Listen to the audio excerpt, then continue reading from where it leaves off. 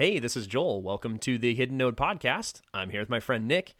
Nick, do you remember when we talked about the Raspberry Pi PoE hat that I was going to buy? We agreed that I should spend money on that. Yes. Well, I did. I spent the money on that, and I received it. And things did not really go to plan. I've been avoiding telling you about this because I wanted to talk about it on the podcast. But I'm pretty frustrated right now. Not going to lie. Tell me about it. It was not exactly the fun purchase that I hoped it would be. So, okay, here's what happened. So I got it, and I had my Raspberry Pi 3 running on my camera. You know, the camera that points out from the front of my house? Yes. And I think I just sent you... Yeah, I sent you the link a few minutes ago, and you looked at how it's snowing outside on my internet-connected camera. Anyway... My Raspberry Pi 3 is running that camera, and I kind of have a shortage of available Raspberry Pis right now, and so I was like, okay, I'll swap the Raspberry Pi 2 that I have to doing that, except it would not boot from the SD card that I have in the Raspberry Pi 3, like no matter what I did. So I completely reset up that whole camera system, rebuilt the SD card from scratch, like got it booted, like went to boot it up, and then I realized the Raspberry Pi 2 doesn't have Wi-Fi built in. No. And so that won't work. and so then I went and dug out like a USB Wi-Fi adapter and verified that it would work with the flavor of Linux that I'm running on my Raspberry Pi, and like failed to get it connected to the network. Couldn't figure that out at all. Finally got it working. I'm like an hour and a half, 2 hours in at this point. No. And so then finally, I get my Raspberry Pi 3 downstairs. I plug the PoE hat into it, and I put it in the little case, and I put it in quick question. Yes. Quick question. Yes. Is the PoE hat version 2, which is what you got, Yep. is it only compatible with the Raspberry Pi 3 and 4? Shh, quiet. You're ruining my story. Oh, sorry. Well, go on. I'll just cut to the chase. Actually, I was like 5 seconds away from the punchline anyway. I plugged it into my PoE switch. None of the lights came on. Nothing worked. And I'm like, that's weird. Did I install it incorrectly? I'm looking at it, and all of a sudden it dawns on me that it's not compatible with my Raspberry Pi 3. It's only compatible with the next one up. No, that's horrible. And I look, and like there's 4 pins on it, how it delivers the power, and they're just not there. And I'm like, I am such an idiot. I look at the box, and it's like states the compatibility very clearly, and it's like so anyway, that project was a complete and utter failure. It just did not work. So I've come out in a cold sweat from that story. Because the problem is I have had many similar scenarios of I really should just get another Pi, but if I click buy now, that's at least 24 hours before I get to do this thing. Maybe I should just try, and look, 6 hours later I haven't managed to get anything working. Yep. This was a bad idea. Yep. It's so sad too when you put a bunch of time into something like that only to have it just fail catastrophically. Yeah. And then I had to put it all back too, like redo my whole setup with my camera, and it's all working again. You were looking at snowflakes a few minutes ago because it's snowing like crazy here. But yeah. So anyway, does that mean that the PoE hat is on hold for the moment? It is. It's not going to go back. I'm going to keep Okay. it. I just need to buy a Raspberry Pi 3 or 4. Let's face it, I'll probably just get a Raspberry Pi 4 and use that. But yeah, it was a pretty crushing moment though. So hang on though, 3 it is compatible with the 3 and the 4. Let's look really quick. Raspberry Okay. Pi PoE hat compatibility. I don't remember which version because I've got like the 3 something or other. Let's look and see. They need to do something about their naming structure. Okay, I think I figured it out. It's compatible with the Raspberry Pi 4 and the Raspberry Pi 3B Plus. I believe I have the Raspberry Pi 3B, not the B Plus. So that is what got me on that. It was just that little plus that was missing. So that naming scheme is almost as bad as Apple's. it's I've never been bit by it before, but that definitely hurt. That was like, oh, it wasn't so much the time, $30 for the Raspberry Pi PoE hat. That was not the end of the world, but it was the time. It was the 2-3 hours, something like that, for something that I thought would be a 15 or 20 minute project. That's what kind of hurt. So I don't know. Yeah, go ahead. Oh, well, I was just going to ask, you also spent something like $1,000 at Adafruit recently? I did, yeah. Did I mention that last time? Yeah, I did. Briefly. Yeah, I did. Yeah, I did. Okay, so you know that the Wireless LAN Professionals Conference is coming up, WLPC, this is only like 2 weeks away. It's terrifying how soon that is. But that is kind of what I consider to be like the best event for wireless engineers like you and I of the year. Like it's like the coolest thing to go to. And so one thing that I put together for that is the Packet Potato, which is an electronic wearable badge. Nick, have I talked about that on the podcast? I can't remember if we've talked about the Packet Potato. Yeah, maybe a little bit. I don't remember. Okay.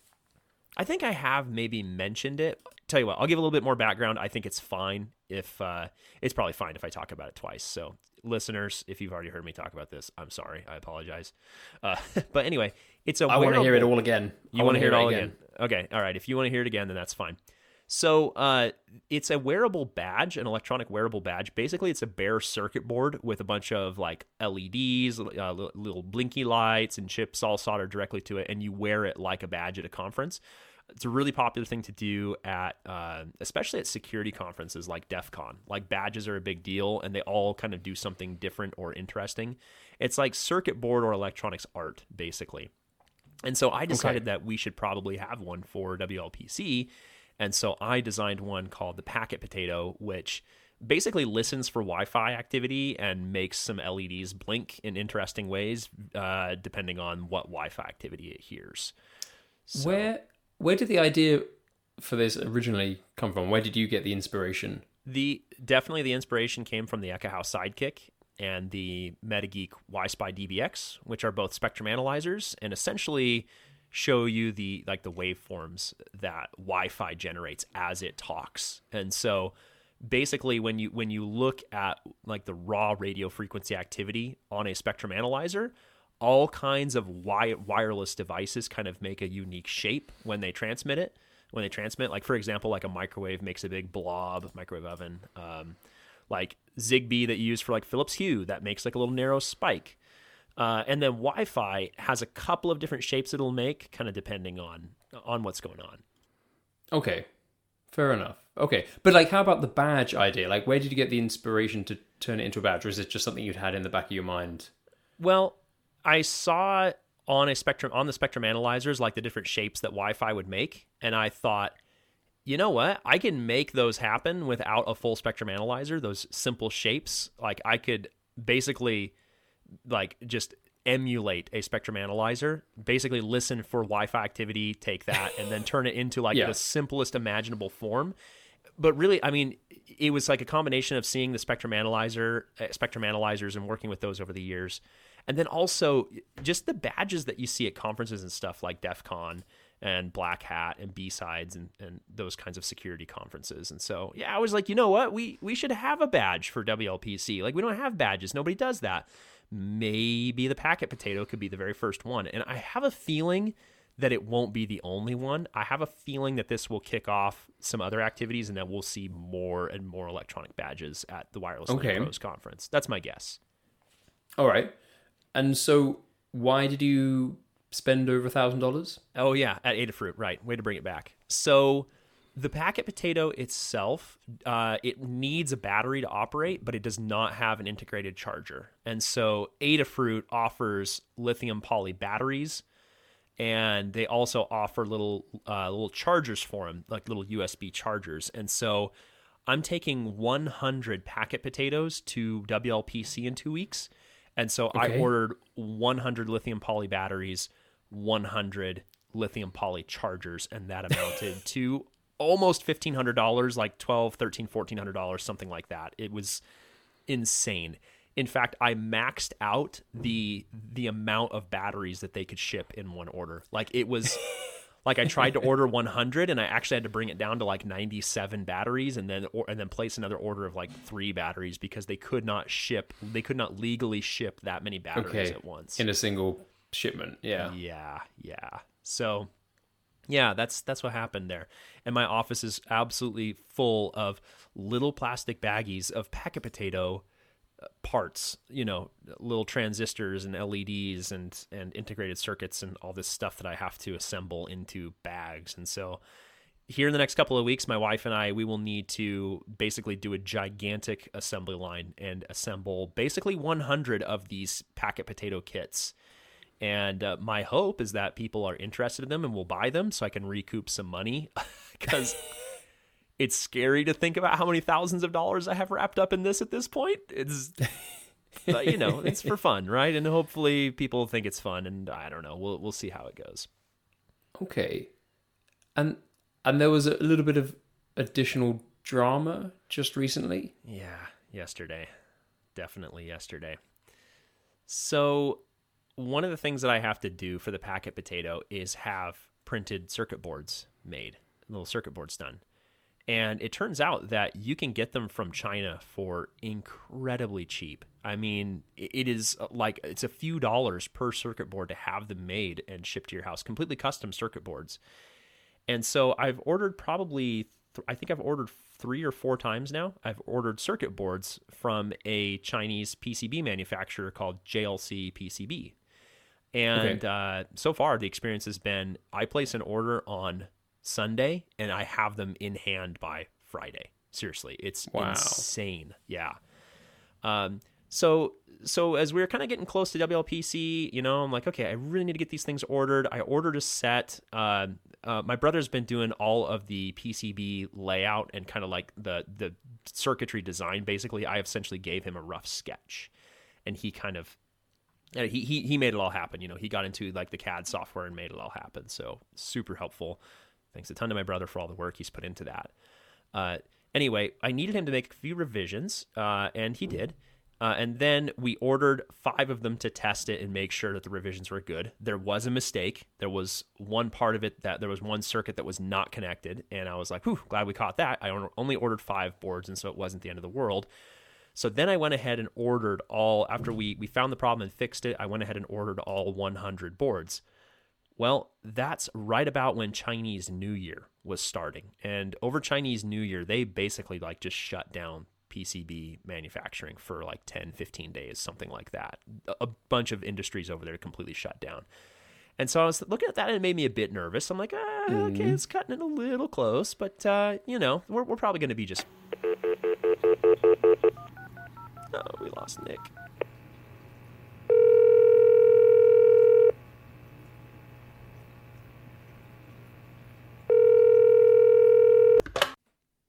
Whoa, Nick, what happened? Are you there? I am still here.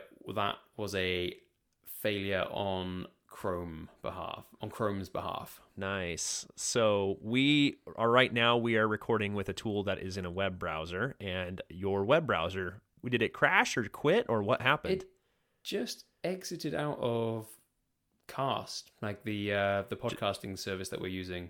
So wait, was it just the tab closed or the whole browser quit? Just the tab. Oh my goodness, that's so frustrating. Well, I guess Chrome runs each tab as its own individual process, and so it sounds like maybe macOS terminated that process or something like that. Yeah, possibly. And yikes. I've also I have disabled Turbo Boost as well, which I think at the point that you start messing around with that kind of thing in the operating system, if something odd happens, I no longer have the right to say, "What are you doing, Apple?" Yeah, this might have been my fault. Nice. Well, where were we when we were cut off? Because I think I talked for a while before realizing that you weren't there anymore. I think it was just about the coronavirus mandating shutdown in China. So it was right at the punchline. Okay, cool. Yeah. Well, anyway, to finish up the story, my delivery of boards was delayed slightly because of Chinese New Year, but then coronavirus happened, which pushed the delivery date hopelessly far out, hopelessly close to the conference, and so I still have that order placed, and they might still show up. So I might end up with 200 boards instead of 100.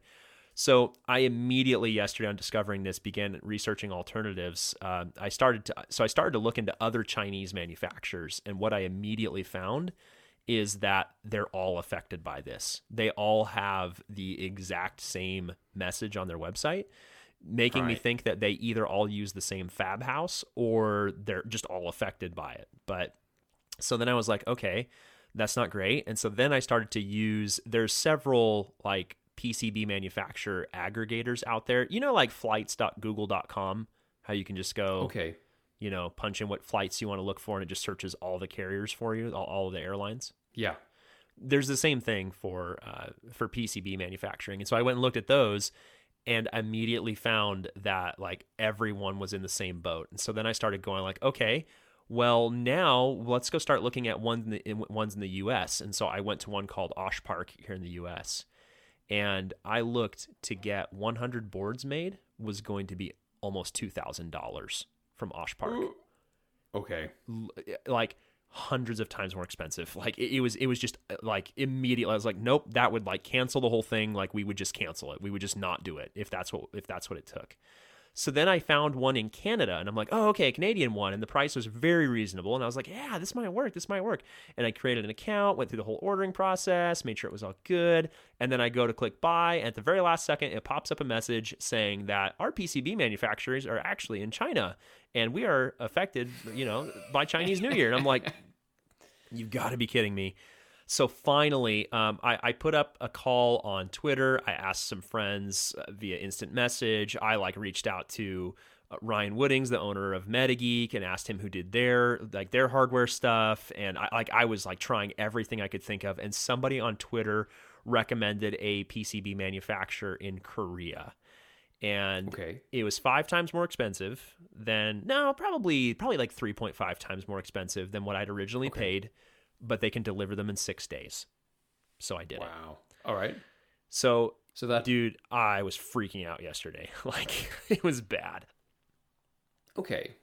And so potentially, though, now you might get lots of PCBs, but that's not a bad thing. Well, the risk now is that I couldn't do a trial run. Normally what I would do is I would place an order for 5 boards and get those and just, okay, everything looks good. I ordered it correctly. Because you give them your PCB design files, and most PCB fab houses, they basically just make what you sent them, even if it's wrong, even if it makes no sense. They'll just manufacture it. That's not their job. Now, JLC PCB, they have actually spotted issues on my boards before, and they've actually contacted me and said, hey, we noticed that this was on this layer, this was on this layer. Did you actually mean to do this? And I'm like, oh my gosh, yes, thank you so much for catching that. Wow. Okay. I don't know about actually this one. Analyzing the boards. Well, if they feel like it, yeah. They don't have to, though. Their job is to make the thing that you ask them to make. They will make exactly what you ask them to. So JLC PCB, though, they have caught problems for me, but this Korean place, they look reputable, they look good, but I will not know whether this is going to work out until I receive the boards in 6 business days, which is next Monday. And if they get here next Monday, that gives me 4 business days to scramble to try to find an alternative. So, it's, we'll see what happens, but at this point, there's nothing else I can really do. I've ordered my stuff. I did it as correctly as I possibly could. They did email me in the middle of the night last night at 1 a.m., 2 a.m. my time and said, hey, we received your order. We're putting it into production. And so that was nice to get. And it was a handwritten, somebody typed out an email. So that was good. So yeah, we'll see what happens. Cool. Okay, good. Well, I'm pleased that the immediate pressure is off. Yeah, I definitely felt better after placing the order and feeling like I had done what I could, Yeah.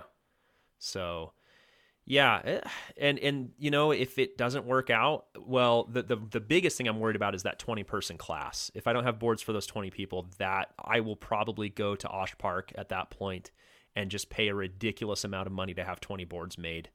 But then kind of the dream I've always had is I've always been kind of dreaming of a WLPC where a bunch of people will be walking around wearing stupid blinky circuit boards shaped like potatoes, Like I've been kind of like, I had the idea for this a couple of years ago, and this is where it's all coming together, you know? And man, just the unthinkable happened. I mean, at this point, I think we can safely call it a global epidemic. Over 300 people have died. And that's the other thing that's stupid about this is I'm like freaking out that my little circuit board Blinky project thing doesn't work when people are dying, you know? Like, yeah. This makes me feel kind of bad that like my world is so self-centered. I think there's a balance to be struck there, because you can't. The fact that you're aware of that is possibly the most important thing. But meanwhile, there's very little you can do to act. I mean, and you got to be careful with that line of thinking, haven't you? Because otherwise, you could start worrying about everybody else and everything, and then you never do anything yourself. Yeah, I guess that's true. When I did email JLC PCB about and just asked them like, hey, you know, do you have any idea on this, like whether there'll be any, you know, whether this is in production or not?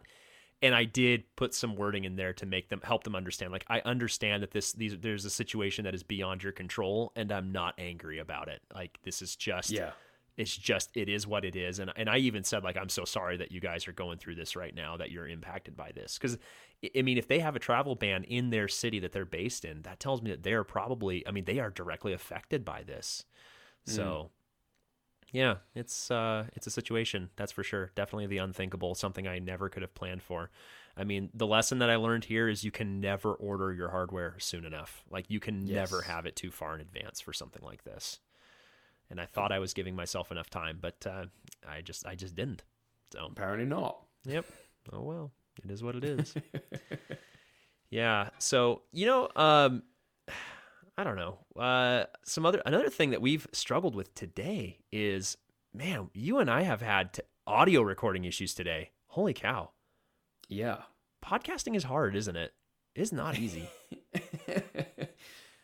We have had some, I mean, there's several aspects though, aren't there? I mean, we had some like grounding issues where you get like buzzing on the line, and then the my Chrome tab exiting. Yeah. So we did solve one major audio quality issue though, and that is, well, I don't know if we've solved it. We won't really know until we post it, but two things that I think we've been having trouble with, and I think this is an interesting conversation. I hope that you do. But first off is plosives. You know, that's where their microphone pops from, you know, like a plosive, right? Okay. So we both got these cheapo, what are they called? Pop filters. Pop filters, yeah. I really hope that they solve that problem. What do you think of your pop filter that you purchased? Like, do you have any thoughts on the thing that you purchased? It's one of those items that I don't think I love, but it's doing a job. So if it proves its own value, then that'll be, if it proves it was worth the £6.99 that I paid to get this, then that'll be fine. And then maybe eventually I'll get a nicer one. But this is not a product that's been made with love. Yeah, I'm with you on that. I bought one that was $7. And I mean, so far, I think it's performing fine. Again, we won't really know till we post it, because there's, I don't know, some things happen between recording and posting, but the physical product, like how it attaches to my microphone boom, how it lines up with where it's supposed to be, is maddening. Like, it's doing what it's supposed to do, but everything else around it is just miserable, and I hate it. So yeah, we got to figure that out. I think 3D printing might rescue us here. I think we might be able to 3D print some better mounts or something like that to get it attached to the microphone, and we might have better luck. But anyway, I hope this solves the problem, because, man, we've had a couple of episodes. The other problem that we've had is my microphone being way too hot, like way too loud. And I think that the other thing that these pop filters are going to do is move our faces away from, like force our faces away from the microphone, and so that we don't get, you know, microphones that are too hot. So anyway, I'm hoping that things get a little bit better there. So to the listeners, sorry for the audio issues. This is a steep learning curve, isn't it? Yeah, but I'm enjoying it. Me too. It's part of the process, I think. I mean, and we're only gonna, you only improve these things with practice. Yeah, absolutely, absolutely. So cool. Well, hey, let's move on and talk about something else. Just something I've been wanting to ask you about. You got an iPad, and have you been using Sidecar on your iPad with your Mac? I have been using Sidecar. I've been using Sidecar a lot more than I thought I would. So maybe before we jump into the conversation about that, I don't know. Maybe we should explain what Sidecar is. We should definitely explain what Sidecar is, because I imagine that some people don't have Macs and don't live in the Apple world and lap up every single bit of marketing material Apple release, so they might not be aware. I also think that there's probably a vast majority of Apple users who don't know about it. People that have a MacBook or a Mac of some kind and have an iPad but don't understand that this capability exists. So should you explain it or should I? I will start. I'd like to start with just the story of Duet. Yes, that's an excellent place to start. Please, by all means. Okay, and then maybe you can jump in. Sure. So go back a few years. I remember coming across an app called Duet, and that was you downloaded an iOS app, and then you downloaded a macOS app, and then you could plug the iPad into the laptop, and if you had the Duet app running on both, you would then be able to turn your iPad into a second monitor. And it was a mixture of clunky and awesome, wasn't it? Yeah. It worked most of the time. Sometimes you'd have to restart Duet on your MacBook or restart Duet on your laptop. But the ability to use my iPad as a second display, like in hotel rooms and things like that, oh my goodness, it was amazing. It was life-changing, really. You know, I actually started out before Duet. I actually used a USB-C external monitor. Or no, it was just a USB 3 external monitor. So I lugged around it was like a 13 or 14 inch panel on a little foot display thing. It was actually at WLPC a few years ago. Ian Beyer had one, and I saw it, and I was like, I have to have it. And I used that for several months, and I loved it. Okay. But ultimately, it had a sad ending when one day I was like boarding group 5,000 to get on a flight, and they're like, all right, boarding group 35, you may now board, and we were like the very last people to get on the plane, and there was no room in the overhead, and so they gate checked my bag, and my display was in my bag, and it got broken, and that was the end of that. And that is about the time that I discovered Duet, got an iPad, discovered Duet, and started using that as my secondary display while traveling. It was pretty great. It's pretty good stuff. I think you hit the nail on the head by saying the experience with Duet was excellent, or the functionality was excellent, but the experience was clunky. Yes. And then it got really damaged for a while when Apple took away Duet's ability. Was it with it was with Mojave, I think. Yeah, I think you're right. What did they do? They took away they took away a specific driver that Duet relied on to get secondary monitor information into their application and streamed over to the iPad. And so then they had to fall back on using AirPlay, but AirPlay only supported a handful of resolution options, and it was slower and it was clunkier. It was bad for a while. I think it was around that time that I stopped using Duet because it started to become a horrible experience. Yeah, and what made me sad about it is it wasn't the developers of Duet. It wasn't their fault at all. They just got completely undercut by Apple, and then with the latest release of macOS, which I believe is, I always get these mixed up. Mojave was the last one. Catalina is the new one, right? That's right. Apple added Sidecar, which is their own implementation of using your iPad as a secondary display, and holy cow, it's beautiful. It's everything that I hoped it would be. What's your experience been with Sidecar so far? It's just been extremely good, but I know that some people have had more mixed and less positive experiences, but I think the only downside is that I cannot explicitly control whether it's wireless or wired. But apart from that, I've found myself using Sidecar more and more, and even in the past week, the ability to either plug or not plug. I had a scenario where the iPad was I was using my laptop in bed, and I needed a second screen for something, and the iPad was like on the bedside table, and And it was right there. right, what was I trying to do? I was trying to take a screenshot on my main laptop screen without any of the windows being highlighted. So because if you have two windows from the same application on screen and one of them selected, it has a slightly different color. Yes.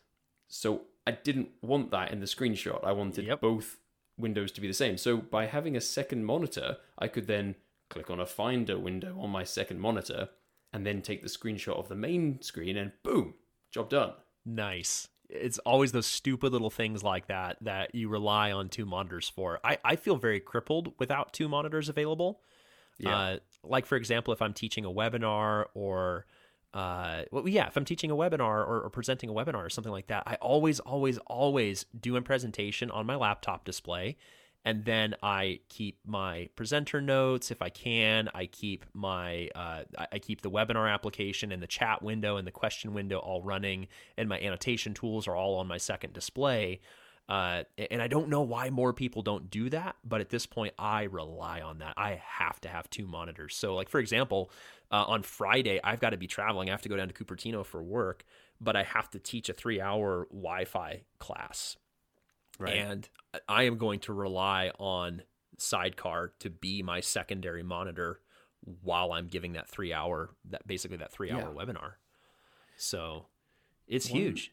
What else are you using it for? Well, yeah, the presenting thing. So my style of presentation usually involves switching between the slide deck and an application, be that Ekahau or Microsoft Word, which is the kind of current focus. But there's a lot of chopping and changing between these screens. Yeah. And one thing that Sidecar has enabled me to do is now have the iPad plugged into the laptop as a second screen and mirror my primary monitor to the projector. Yep. And that way, whatever I see on my laptop screen, I know that's what the attendees or the audience are seeing, and I can then have my own things going on the secondary monitor.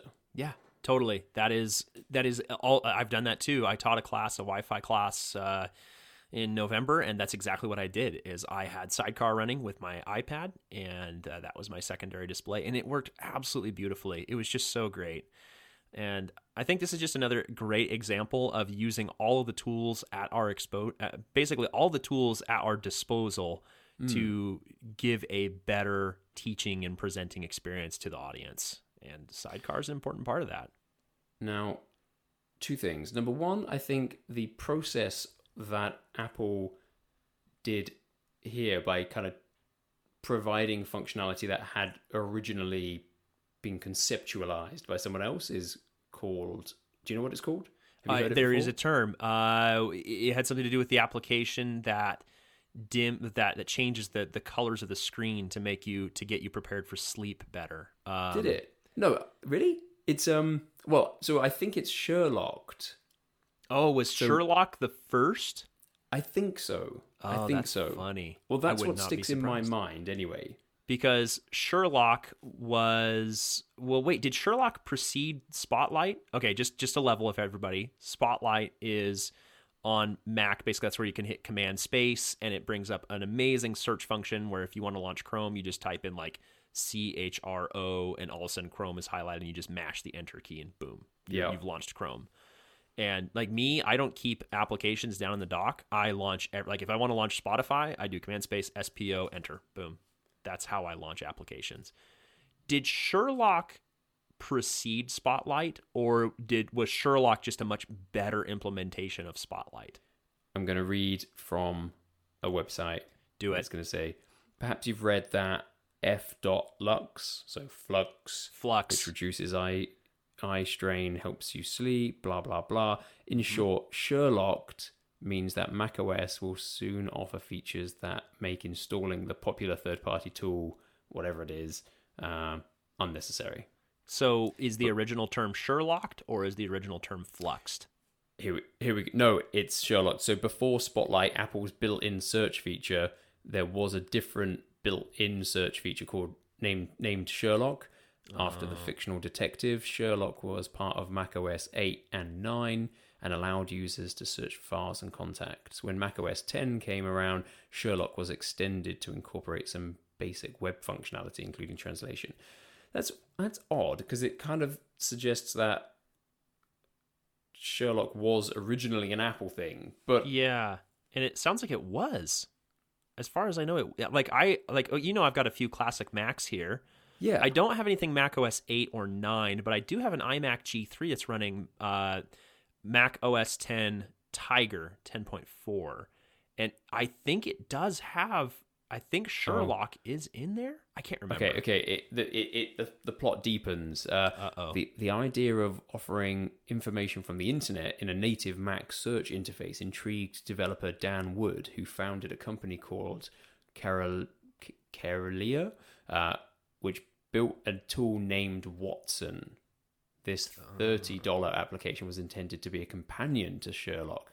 Get it? Yep.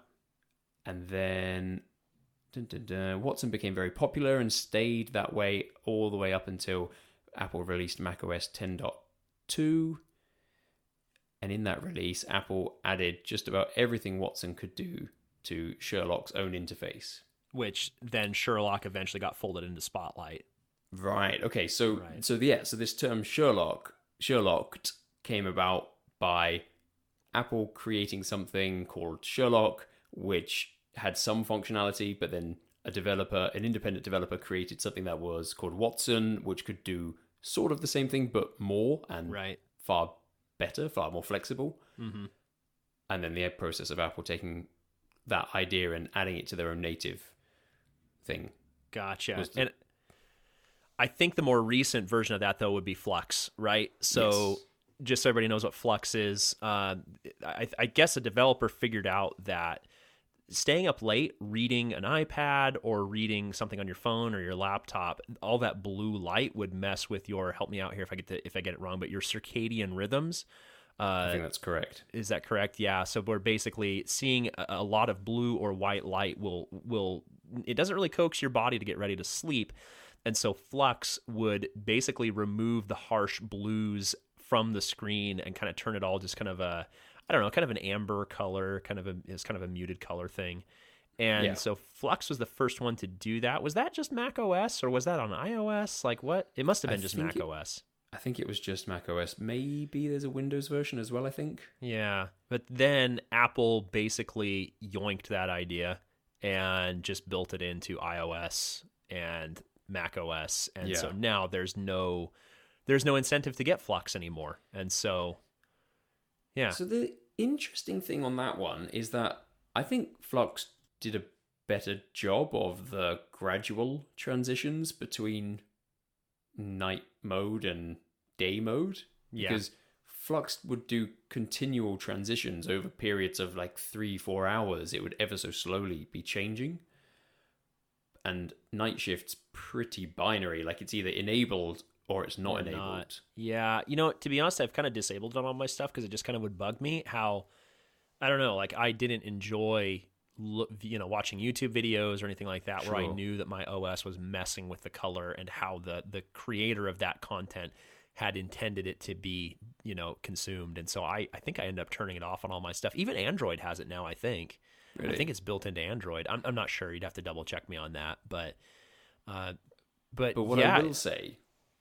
What I will say is that Night Shift does a much better job with external monitors. Because what I experienced... Sorry, say again?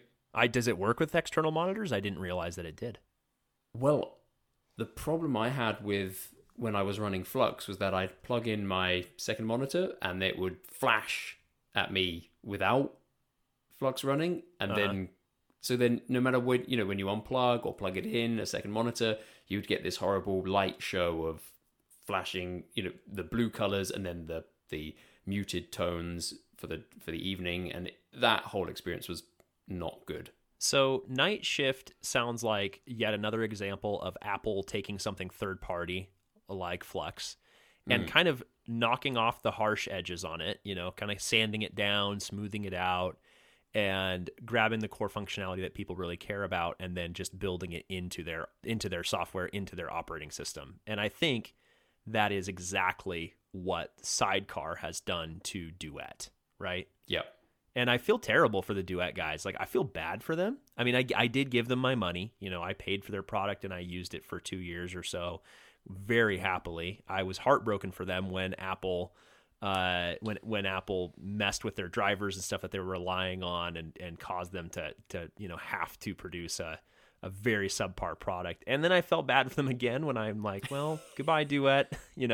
Like I remember after I installed Catalina and tried out Sidecar for the first time, I immediately went and uninstalled Duet. And I'm like, well, end of the line, and and since then, like, yeah, Sidecar is all I'm going to use. Now, have you used Sidecar wired or wirelessly or both? Like, what has your experience with Sidecar been from a connection standpoint? So I have used it both. Yeah. Like I mentioned, I wish I could explicitly control, but so when presenting in a class, I would plug my iPad into the laptop and then I would hope that has used the wired connection and it's been flawless. But I've got to say, if I'm not doing anything heavy duty on the wireless connection, even the wireless link in Sidecar has been solid for me. Wow, so it's worked really well. I've always plugged a cable in because I have an iPad Pro with USB-C and I have a MacBook Air with USB-C, and so it's very convenient to just plug that cable in on each end and I don't have to worry about which end is which and all that. So I've always plugged a cable in. I don't think I've ever attempted to use it wirelessly, but it kind of sounds like I don't know which one I'm using. And so it sounds like Mac OS and iOS might be making that, iPad OS rather, might be making that decision for me without me even knowing the decision is being made. Yeah. Do you have the AirPlay symbol icon in your menu bar? I do. Yeah. I'm kind of afraid to click it right now since we're recording, but it is there. Yeah. So when I'm at home, it has it assumes the AirPlay icon because there's an Apple TV available. Okay. But when I'm not at home and I turn on my laptop, that icon changes whether it's wired or not to the shape of an iPad. It's a little square with the corners kind of rounded off, right? Yeah. Yeah. And that's, I mean, I actually don't like the way it keeps changing on me, but that's by the by. Yep. It is the indicator that even though I'm not on my home network, there is a second monitor that I could connect to. Yeah. It is really interesting. Whoops, sorry, I totally bumped this ridiculous arm that is holding my pop filter that we talked about earlier and gesturing as I'm over here gesturing, even though you can't see me. So the other issue that I've run into with this, and hence why I'm afraid to click on it right now, is if I remember correctly, I've had some problems with it stealing my audio sources or creating a new audio source.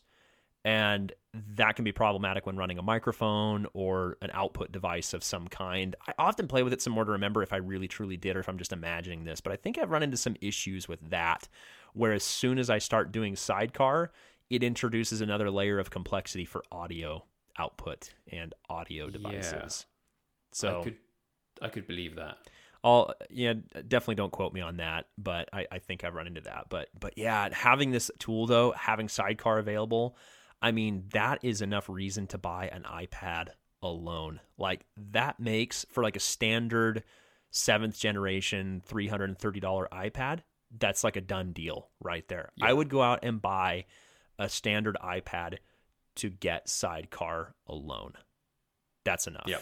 I mean, I spent $300 or maybe it was like $150 or $200 on that portable LCD panel with all of its drawbacks and issues back in the day.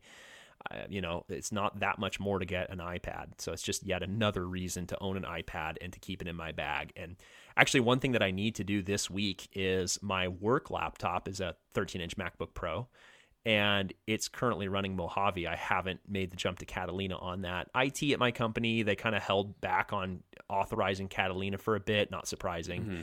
And I guess there's some steps, there's some software that I specifically need to update before I mash the upgrade button on my Mac. But I actually need to do that this week because I got to teach that class out of a hotel room, and I need to have my iPad as a second display. So that's one of my things on my to-do list this week is to complete that update, test it, make sure it's all going to work. And if it doesn't, then I don't know. I guess I'll buy like an HDMI cable and take that with me and try to use the TV at the hotel as a secondary monitor if I can even get to the HDMI plugs on it. I don't know. I really hope the iPad thing works out for my work computer. Yeah, I hope so too. Yeah, so we'll see what happens there. So I want to just follow up on the presentation and swapping between slide deck and application X for a moment. Yeah, absolutely. I know that you are a big fan of the iPad as Keynote remote. Yes, I am. Should I explain what that is? Should I talk about that for a second? Yes, please. Okay. So a few years ago, I presented down at WLPC, and one of my favorite things to do when I'm presenting or teaching is I love to use a whiteboard. But the problem is that a whiteboard forces you to turn away from your audience.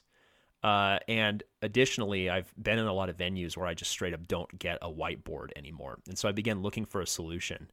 For years, I would actually stand at a podium and draw on my MacBook display directly with a mouse. Drawing with a mouse isn't very easy, and a lot of times, like, presentation podiums are very cramped. They're not designed to hold a laptop. And so what I ended up discovering is that if you ran Keynote, which is basically Apple's, PowerPoint, if you ran Keynote, you could pair your iPad or iPod Touch or iPhone to it as a Keynote remote, and you could use that to change to the next slide. But then here's the killer part.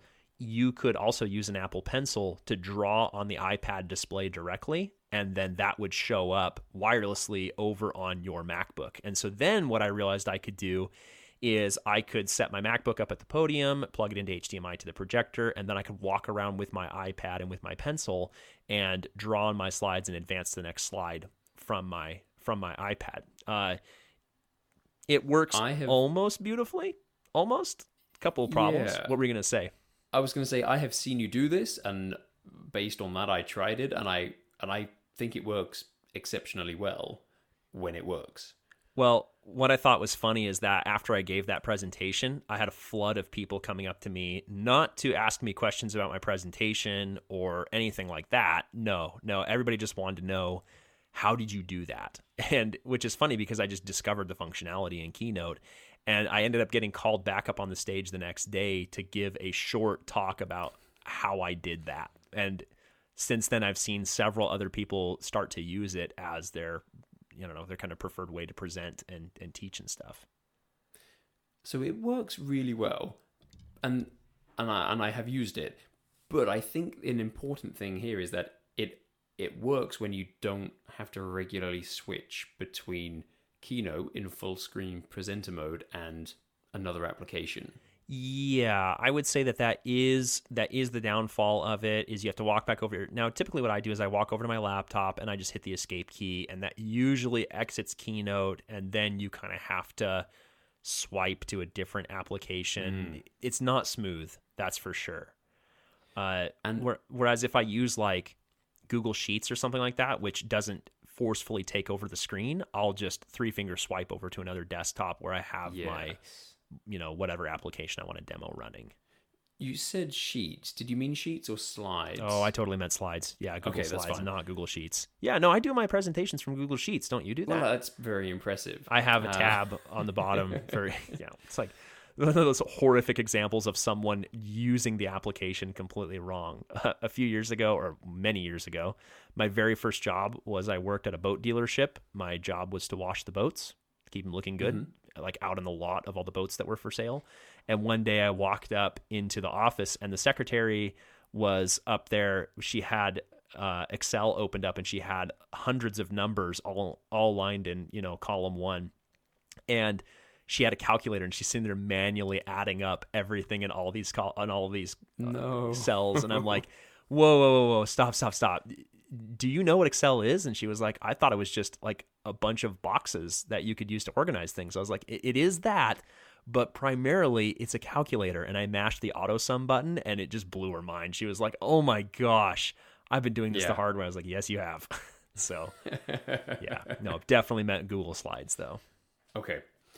I want to just give a quick expose because I went through this recently with the 3 presentation tools. Yes, please. I think I know where this is going, and I'm fascinated to hear what challenges you ran into and what you discovered. Okay, well, I'm gonna give the brief version now, and maybe we come back to this and do a little bit more deep exploration. But there is PowerPoint, there's Keynote, and now Slides. Yep. And because of my desire to switch between a full screen presentation and a regular desktop holding application X, I tested extensively all 3 options. And not just all 3 options, but also how they interact with an external display, right? Or a secondary display. Yeah. Yeah.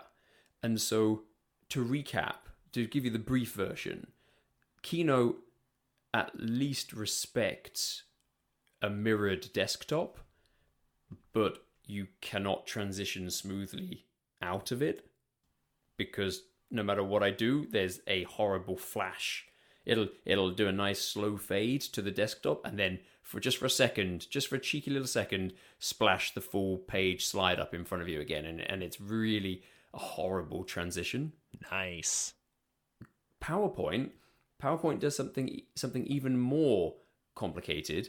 And if I explicitly state laptop screen, mirror to the projector, and then a second screen, or even if you don't have a second screen, PowerPoint overrides macOS and says, whoa. You don't really want to mirror this screen. What you want is a presentation screen on the laptop and a big slide on there, which is fine because probably I do want that. Except I now can't transition on my laptop screen and have those changes reflected on the projector. Yep. So all of this has led me to now, currently, no doubt this will be subject to change because no doubt Google will change the way it works at some point in the near future. But as of today, Google Slides is my preferred presentation method because I can turn Slides into its own Chrome app. Yep. And then I can make the Chrome app full screen and it behaves like a regular desktop. Yep. I have experienced the exact pain points that you have. And I really want to get into the deep end with this now. I don't know if we should or not because I think we should. Go on. Okay. Go on.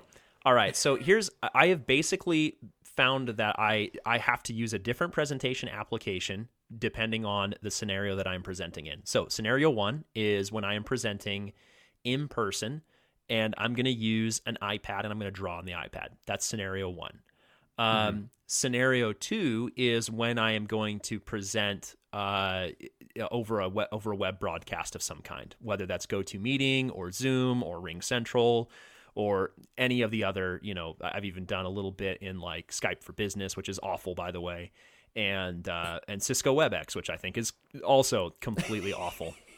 Hate using those. So those are like my 2 scenarios that I present in, and I have to use a different presentation application depending on what I want to do.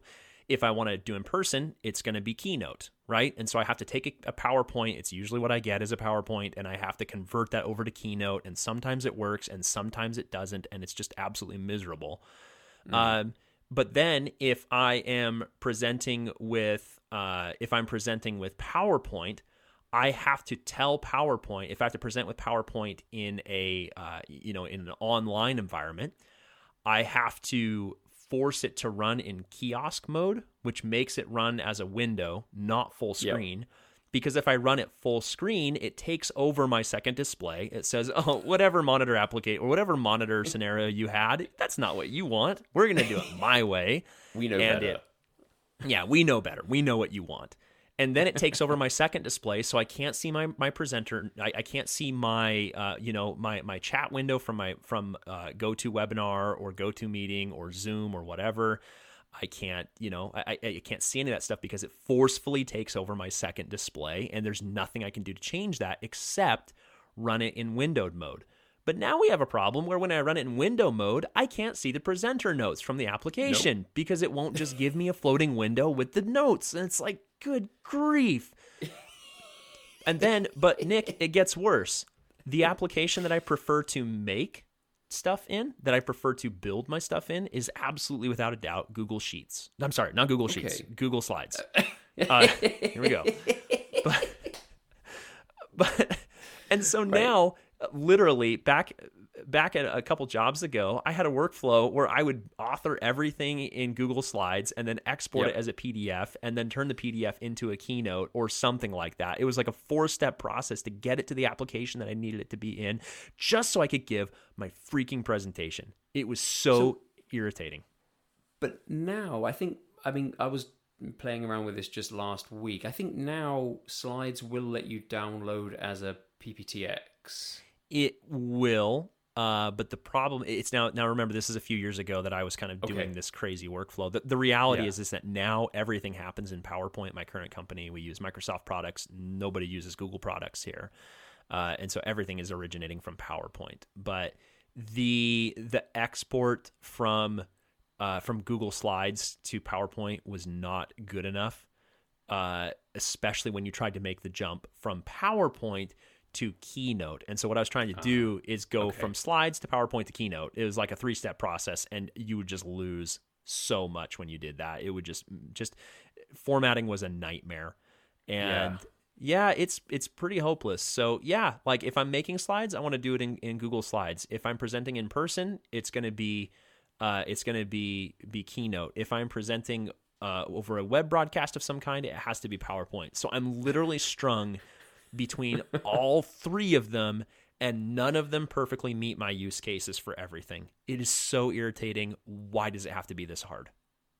Yeah, I really made a rod for my own back by starting my slide deck creation journey in Sheets. Sheets, in Slides. No, I've got you saying the wrong one. I really, really made it difficult for myself by starting in an Excel spreadsheet. That's like the worst place you could possibly start. What are you using Excel for? Oh, this is where I build my slide deck.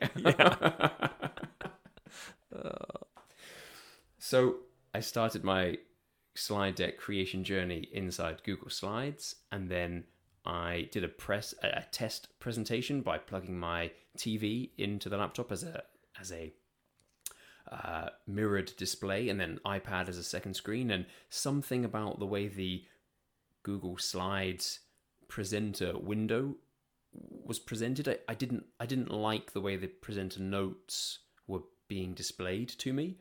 So I decided, okay, right, well, it's too late now. I'm going to have to go through the rest of this test presentation using Slides, but I'm going to change. I'm going to change to Keynote, because Keynote did a really good job with the annotations on screen. Yep.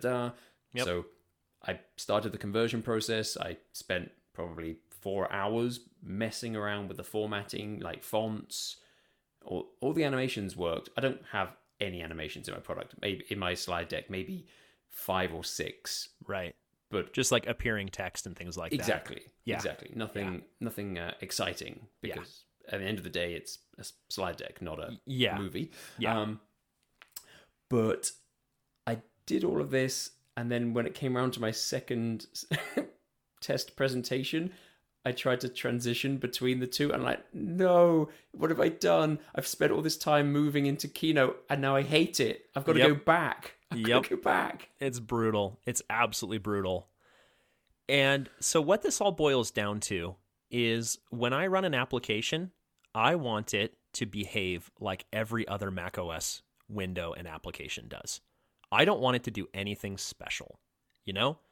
Like, in a perfect world, when I hit presentation mode on Keynote, it would transition to a full screen application, but it would behave like any other full screen application.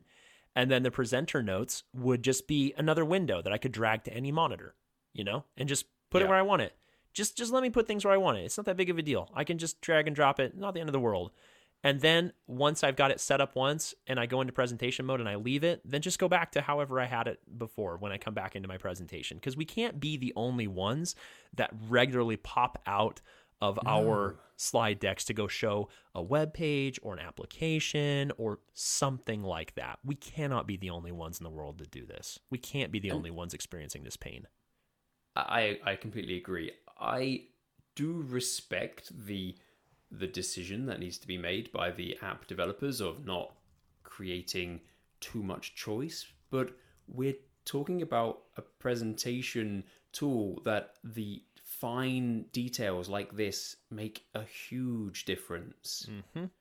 Okay, you don't want to have too many options? Fine. Put in a checkbox somewhere that says, give me advanced settings, and then everything becomes an option. Yep, totally. Or just treat your windows like normal windows. Okay, well, here's an example. Ekahau Pro. The main Ekahau Pro window is just a window, right?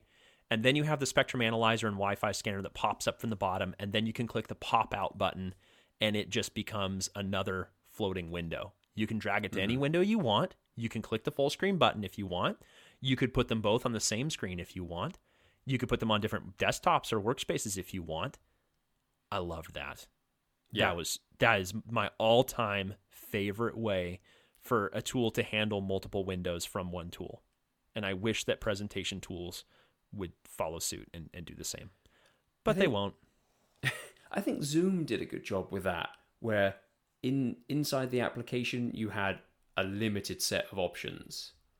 And then did you ever click on the advanced options button? Yeah, and it'd take you to your account, basically to your account page it was like on the web in the web browser, right? And then suddenly you could change everything. There were settings in there that I could not understand what they did.